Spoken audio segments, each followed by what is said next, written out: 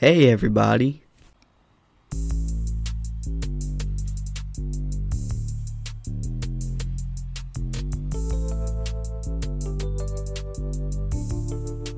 So it's Sunday, February 20th, and I just watched the Daytona 500. So I watch one NASCAR race a year. I used to watch more when I lived in North Carolina, but I like to watch the big events of everything. So I'll watch I don't watch any hockey, but I'll watch some of the Stanley Cup. And whatever the sport is, I like to see their biggest race. So I think Daytona is pretty cool, so I'm watching it, and it took forever. Bunch of wrecks near the end. The last 4 laps seemed like it took an hour. But anyway, it's building up to this big finish. There's like 20 racers, all with a chance to win. And then they take off, and they're racing, and then there's a wreck. And half the field's gone. And then wait for all that, and they take off, and there's another wreck, and then the other half's gone, and it's down to like 6 cars. And you get down to this last 2 laps. And I don't know the rules, but they have this overtime thing. So it should have been pretty exciting. And they rev up the cars, and they take off, and about 10 seconds in, a crash. And they end the race on a caution, a yellow flag. And they just declared the guy who happened to be ahead when there were a couple laps left, the winner. And it was super lame, and I was bummed out. And I think they need to change their rules. But we talked a lot in my last podcast about serving, and it reminded me of those players we see on our clubs that have these big, elaborate wind-ups, and they're flinging their arms and legs around and doing all this crazy stuff. And then when they actually get the strike of the ball, it pops in about 6 miles an hour high over the net and has absolutely nothing exciting about it. It's just giant build-up. And that's what that race reminded me of. And I was thinking about the serves because, again, I talked a lot about it last time and actually had some people listen and comment about it.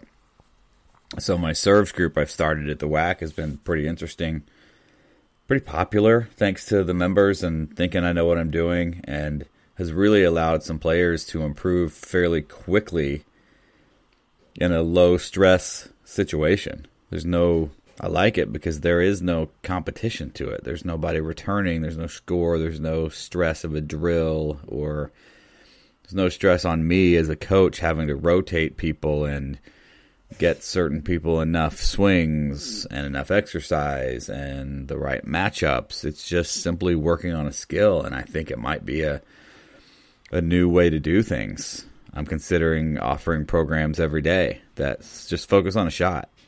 Forehands, volleys, you just half an hour each day. If you're struggling with something, you just come to that specifically instead of a general drill. But anyway, my challenge is for anybody that listens, especially the adults. I think juniors, we tend to do more serve practice because they haven't developed it yet, and they kind of like it. But if you're in an adult group, a drill group with 3, 4, 5, 6 people, I challenge you, ask your coach to practice serves and see what they do. I know when people ask me, I'm a little bit shocked because no one likes to do it, and it kind of kills the groove of it. And see if they're interested, or ask them to start just a serves drill. Like I said, I would, if I built a club tomorrow, we would offer those things, because I'm finding those individual, shorter term, less commitment, because you can come and go as you please. It's a half an hour instead of committing to maybe 90 minutes. But ask your coach on your courts, tell them, hey, we'd like to work on our serves, and see how that works, because I'm finding some success in that, and really a chance to get to know some players a little better, because I'm not concerned about the management of the group as much as I might be with 4 to 6 other people on there. And thinking about, too, some things that came up a lot this week back on the serves is there's certain things in your serve that I believe are constants. The routine, how many times you bounce the ball, all the things you do pre-serve, taking your racket back, the pace at which you take it back, many of those things are just, they do. I probably swing the same way I do now when I was 18 or 19. And I think the fun part is teaching them what they get to control. As you, as the hitter, you get to control all the fun stuff. The speed, the spin, the depth, height, location, power. What are you going to do after it? Those are the fun things. So I like to tell people, you've got one serve that you can do multiple things off of. And if you keep that grip, you can do all kinds of cool stuff. So try to master the constants and work on the things you get to have some fun with and control. But set up the same way, have the same routines, all the boring stuff, and then start adding the details to it. So anyway, I just wanted to mention a little follow-up from the couple of weeks ago. I'm doing these every couple of weeks, I suppose, sometimes more. But I am back in Annie's room. She's still gone. Still deserted me.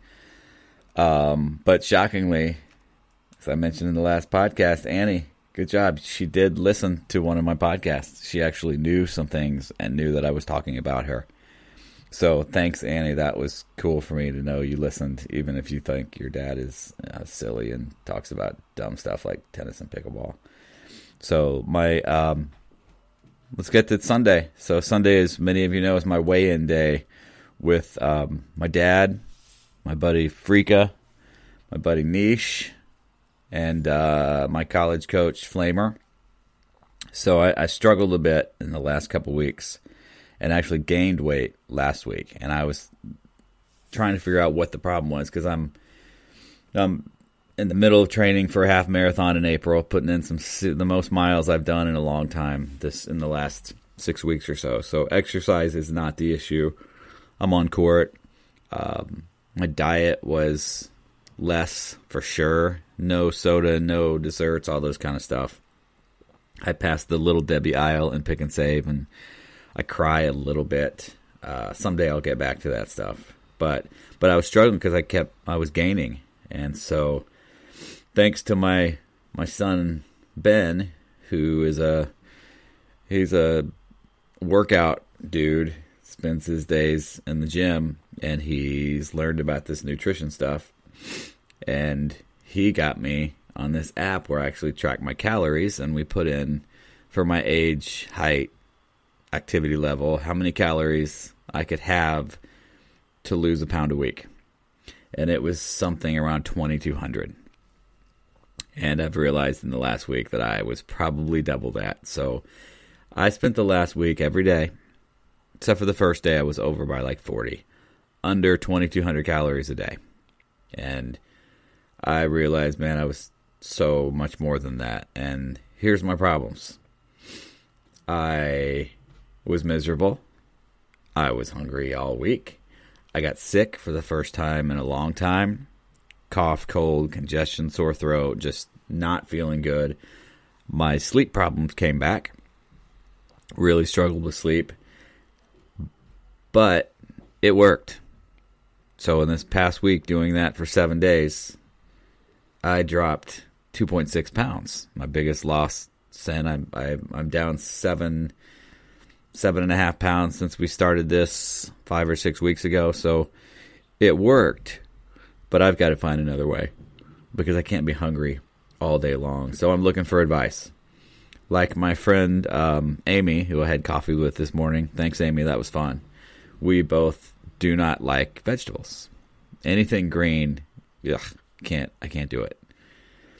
But I think I need to add to my weekly, if I'm going to watch my calories, some vegetable that I can eat. So if you have any good, I like things like the usual, I call them Thanksgiving vegetables. Green beans, corn, and maybe some carrots. They're orange, so I could probably handle those. Fruit I'm good with, a little more in the summer, but I think I need to add some of that. But if anybody's got any tips for that stuff, something I could have. This week I did like half a bagel with peanut butter was my lunch almost every day. So I skipped like a big meal, which I would usually try to have to get me through the evening hours. Went to bed hungry multiple times. And But anyway, it worked. So I'm feeling better. But I do attribute my miserableness and my sickness and my sleep issues to not eating enough, and I need to go back. But I'm gonna keep going a little bit and maybe back off a little bit and not be so addictive like I have a problem with. So I mentioned the training for the race, April 28th, and I want to just say hey to my buddy Nish, who is training to do his first half marathon with us in Louisville, and that's a big deal. So keep it up, dude, and it's going to be great. And when you cross the line, we'll have some cold beer for you.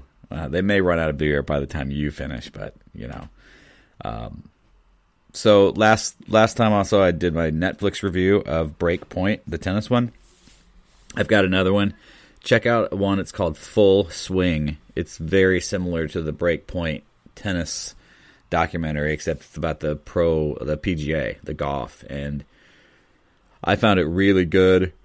Similar to tennis, and what I thought is the loneliness of these individual players trying to make it big and make careers, and how difficult it is to make any money and survive, and the competition, how fierce it is. But it's really interesting. I don't think you have to be a golf fan. I think tennis players would enjoy it. It's similar stories about picking individuals. It has to have been created or directed by the same people because it's very, very, very close. But if you're a golf fan, you'll really like it. If you're just a sports person in general, it's a great way to sort of see how these golfers survive and make it through, and how they play 2 days and don't make the cut. They don't make any money. Very similar to tennis players. It's almost impossible to do it. And how they just need one good swing, one good match, one round, and they can go from nothing to Sports Center the next day, and their lives are changed. But check it out if you're a sports person. I think you'll like it. I wanted to update too. Last time I talked a little about pickleball and how the Pickleball Powers came out with this massive number that they have 35 million new pickleball players in the last year. And I mentioned that I didn't believe it, and I still don't. So I had I get to talk with some people higher up in the tennis and pickleball worlds through my pickleball certification coaching thing that I do. I get to travel around and see a lot of people, and I'm in on some meetings. And anyway, it was what I thought. The higher ups who are involved in these discussions basically told us that true number is really between 5 and 7 million, not 35. And that the actual study that came up with 35 million only talked with, I don't know if that's probably email or a survey, 1,200 people is all they interacted with. And somehow out of getting information from 1,200 people, they did the math that equals 35 million people. And multiple people in the business have said that's insane. That is not it at all. And I found out that study was commissioned and paid for by the APA, or APPA, I think it's the Association of Pickleball in America, or American Pickleball Association, or I don't know, but it's something like that. So they paid for this, so they're obviously going to come out. It's no different than if the USTA paid for a survey or a commission. I guarantee those numbers are going to come out pretty big, and it's still growing, but it's not nearly the rate that you're hearing. And tennis, it's by far still the king. It's been around forever. We have the resources and the coaches and far more players. So every time I think some of us may be getting tired of every single player in pickleball telling us it's the world's fastest sport or America's. That's great, but it's going to slow down, and there's going to be something else. And I think it's awesome, and I love to play it and teach it. But I'd say tennis players, don't be freaked out by those numbers, because they're not accurate. I'm going to do a study of me whether I'm the greatest coach ever, and I'm going to ask 6 people and see if I can come up with 35 million people believe that I'm the greatest coach ever. That's going to be my next podcast, is working the math out, because math is where I'm at. So one thing I wanted to mention last time and I forgot is that I officially have multiple tennis victories in my career over a baseball Hall of Famer. So if you watch baseball at all, they announced the Hall of Fame for this coming year, who got in. And there's a player, played for the Cardinals, Phillies. Those are the main two. His name's Scott Rowland. And he has officially been inducted into the Baseball Hall of Fame. Won a World Series with the Cardinals, maybe 2. And obviously, great player. Well, Scott Rowland and I are same age. And I went to Vincennes Lincoln High School in southern Indiana, Vincennes, Indiana. Small town, great tennis program. I've talked about it before. I just got extremely lucky with the group of players and people around me. And anyway, small town, but great tennis. And his town was about, I don't know, an hour from us, Jasper, Indiana, and they were a serious tennis town. They were always the best and kicked our butt for years until my class came in. So our biggest rivals, we hated Jasper's guts. I still do.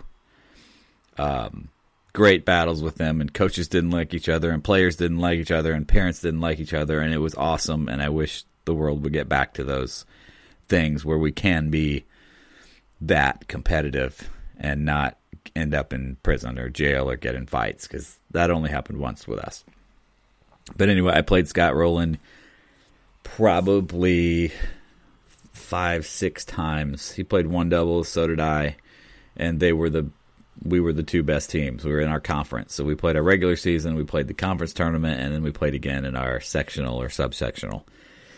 And never lost. And the dude was a stud athlete, kind of kid. I think if he wasn't a baseball player, he could have been a beast tennis player. But he was a great tennis player because just being an incredible athlete and competitor. And I don't recall ever having any issues with him personally, other than just he played for the team that was on our way of winning a conference or going to state or whatever it was. We played him on the first court every year, and it was the biggest match of the season, and they were always close 2 sets, 3 sets. But anyway, I have a victory over Scott Rowland, so there is no chance ever he'll listen to this.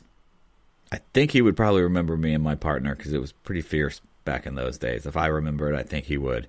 But congrats to him and to me, because I basically should be in the Hall of Fame now, because I think the rule is if you've beaten a Hall of Famer in any sport, you're automatically in. So I plan to have my, what do they call it when they put your head in gold or bronze? I'm going to go gold because I think it's cooler and heavier. But anyway, that's my Scott Rowland story. And talking about sports, if you watch the Super Bowl at all, so I've become, I think I might have a potential gambling problem. I was able to go visit my parents and hang out with my brother, my dad, Benny, Madison, Tristan, all the family was there, and you can gamble online on my phone in Michigan. So we're watching the game and the whole time making bets, and Benny and I are making bets, and they're small, but got my butt kicked. I clearly don't know anything about gambling, and I can 100% see how somebody could get caught up in that world, because it's so easy. Let's just click this and put $3 on that and $5 on that, and let's try this. And before you know it, you're down $100, and you're like, what just happened to me? So I may need someone to call that gambling hotline for me at some point. But I'd love to hear what you all thought of the halftime show if you watched it. I wouldn't have known Rihanna if she took a tennis lesson from me. That's how out I am of music. If it wasn't 80s or 90s, I'm probably not aware of it. So I thought it looked amazing for about a minute and a half. The platforms, the dancers, all that looks really cool on TV. And then that's what I thought. It never changed. I kept waiting for something else to happen or the colors to change or someone else to come out and change the vibe a little bit. And it was just the exact same thing over and over and over. And I lost my interest. I'm dating myself probably. I just sound like old man. But I would have loved Chris Stapleton to do the whole show. Because if you saw his national anthem, that's more my style. There's some serious talent there, and he nailed it. And they should have put Stapleton up there with Rihanna and done a little hip-hop country mix. That probably wouldn't work. So, I do have one tennis thing.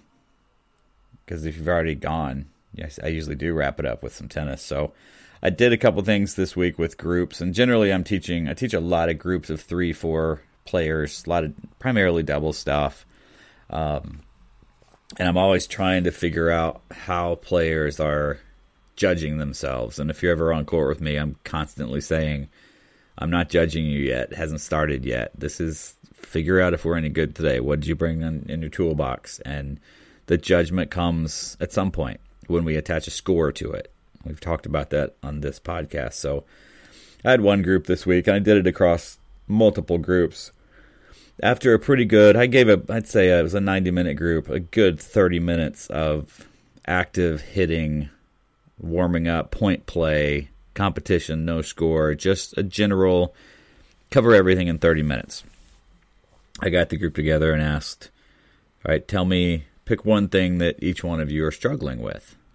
And now I'm telling you this because they didn't struggle. It was a really good start. I felt good about it. I really didn't have any issues with it. I was feeling like, all right, it's a good start. Let's see if we can maintain this for the next hour. And I had one person tell me that the backhand was the problem. And it was immediately followed up by, well, I only hit one. And I had to stop this player and say, what? You chose your backhand, but you just told me you only hit one in the entire time. How can it be your backhand when you've only hit one? Because she was searching. And a lot of people search for something. And I would have loved the answer from all of them to be, not much, coach. I think we had a pretty good start. Let's see. Let's maintain this and improve upon this and see how we can add strategy to our skills. But most, they search. If you're playing well, feel all right about it, don't search for the bad. Just accept it. It's rare to play great tennis. But also, this player's forehand is beastly. So backhand could be, in this case, the backhand could be trashed the entire match. I don't care because we're going to win this on your forehand. And I like to, as you know, keep things in perspective. So I had another group, similar, probably maybe a slightly different level. I asked the same question after a pretty good warm-up. I got similar answers. One of them was, my volleys are terrible. I don't know how to volley. Got already mentally checked out, terrible volleys. So I had to ask, which one, forehand or backhand? What situations did you miss? What was the score when you missed them? Where was your partner? Where were you? And this player couldn't piece that together. So consumed by the mistakes that wasn't able to be specific enough to understand where they were coming from and how to fix those individual things. So I flipped it around after that and I asked the same group, tell me something you're good at. And guess what I got? Did you hear that? That was silence. I don't know if you can hear silence. That's a Seinfeld episode. I've heard people say, can you hear the silence? I don't think if it's silence, you can't hear it. You know there's no sound. But anyway, sorry, I get off topic quite a bit. None of them could tell me anything they had done well. They could all give me a list of stuff they messed up, but no idea what they were doing well. And I'm really working hard to try to be a better coach to get that out of people, to balance that. Because what a rough way to live when all you can do is say the negative things that happened to me today. I don't want to be around those people, right? You want to have something's positive. It has to be. I can remember the greatest match I ever played in my whole life. I was at French Lick, Indiana, playing in the region. I think we were Region 4 at the time, maybe 12 for VU, Vincennes University. It was my second year. I was playing 4 singles, and we were in a battle with, I think it was a school from Michigan, maybe. I might have that wrong. To win our region and go to Texas for nationals. And coaches' teams go to nationals every year for like 735 years. And we were expected to win. We got moved indoors, had to drive an hour and a half, kind of disruptive, and for whatever reason I got on the court and I played the greatest match I've ever played in my life. I believe there's no way I could have played better. There's nothing else I could have done. I remember coach being on, because in college your coach can talk to you during, and he's next to me almost the whole time, and I knew that, and my match happened to be the one that sent us to Texas. It clinched the team win. And there's nothing else I could do about it. I cannot tell you what my worst match ever was. There's too many. I can't pick one out. I can pick out multiple great wins, big wins, things that sent us to the state tournament, things that won a tournament, a conference, things like that. But I'm telling you, I can't tell you anything. My worst losses. I can tell you my worst beating. I lost 6-0, 6-0 in the finals at Nationals as the number 1 seed. That doesn't bother me because it wasn't close. I was the 1 seed. He was the 2. He beat me 0-0 in about 42 seconds, and I had no chance. It wasn't a case of me playing poorly. It was a case of being completely mismatched and having a Hall of Fame coach that somehow got me the number 1 seed over this dude, and he just pummeled me. Kid from Australia, but that's not a bad match. I walked on the court without a chance to win. I didn't know it, but I knew pretty quickly. So I can't tell you. I think the lesson is just start thinking about, did you do anything good? Like, what's working for you versus going straight negative all the time. And I'm not a super rainbows and unicorns type of dude. I fake it a lot that I am, but I'm really not. But I think all tennis players have that habit of listing off all the stuff they did wrong. But next time someone asks you, how'd you play? And you follow it up with, oh, my serve was terrible. Follow it up with, but my forehand was pretty good. Or I played well with my partner. Or I made some good switches. I made some good decisions. It's just a better way. It's a better way to go about things. So just keep it in perspective. It doesn't all suck. Sometimes there's good in the world. That's your life lesson today. There's good in the world. All right. I'm looking at my list here. I'm done. I got nothing. So thanks again, guys. Appreciate it. Again, you can always catch me on my Instagram, Facebook. A majority of this who listen to me have my cell number. You can find me at the WAC. If you got any comments, questions, or just want to make fun of me. Thanks for listening, and I will talk to you later. See ya.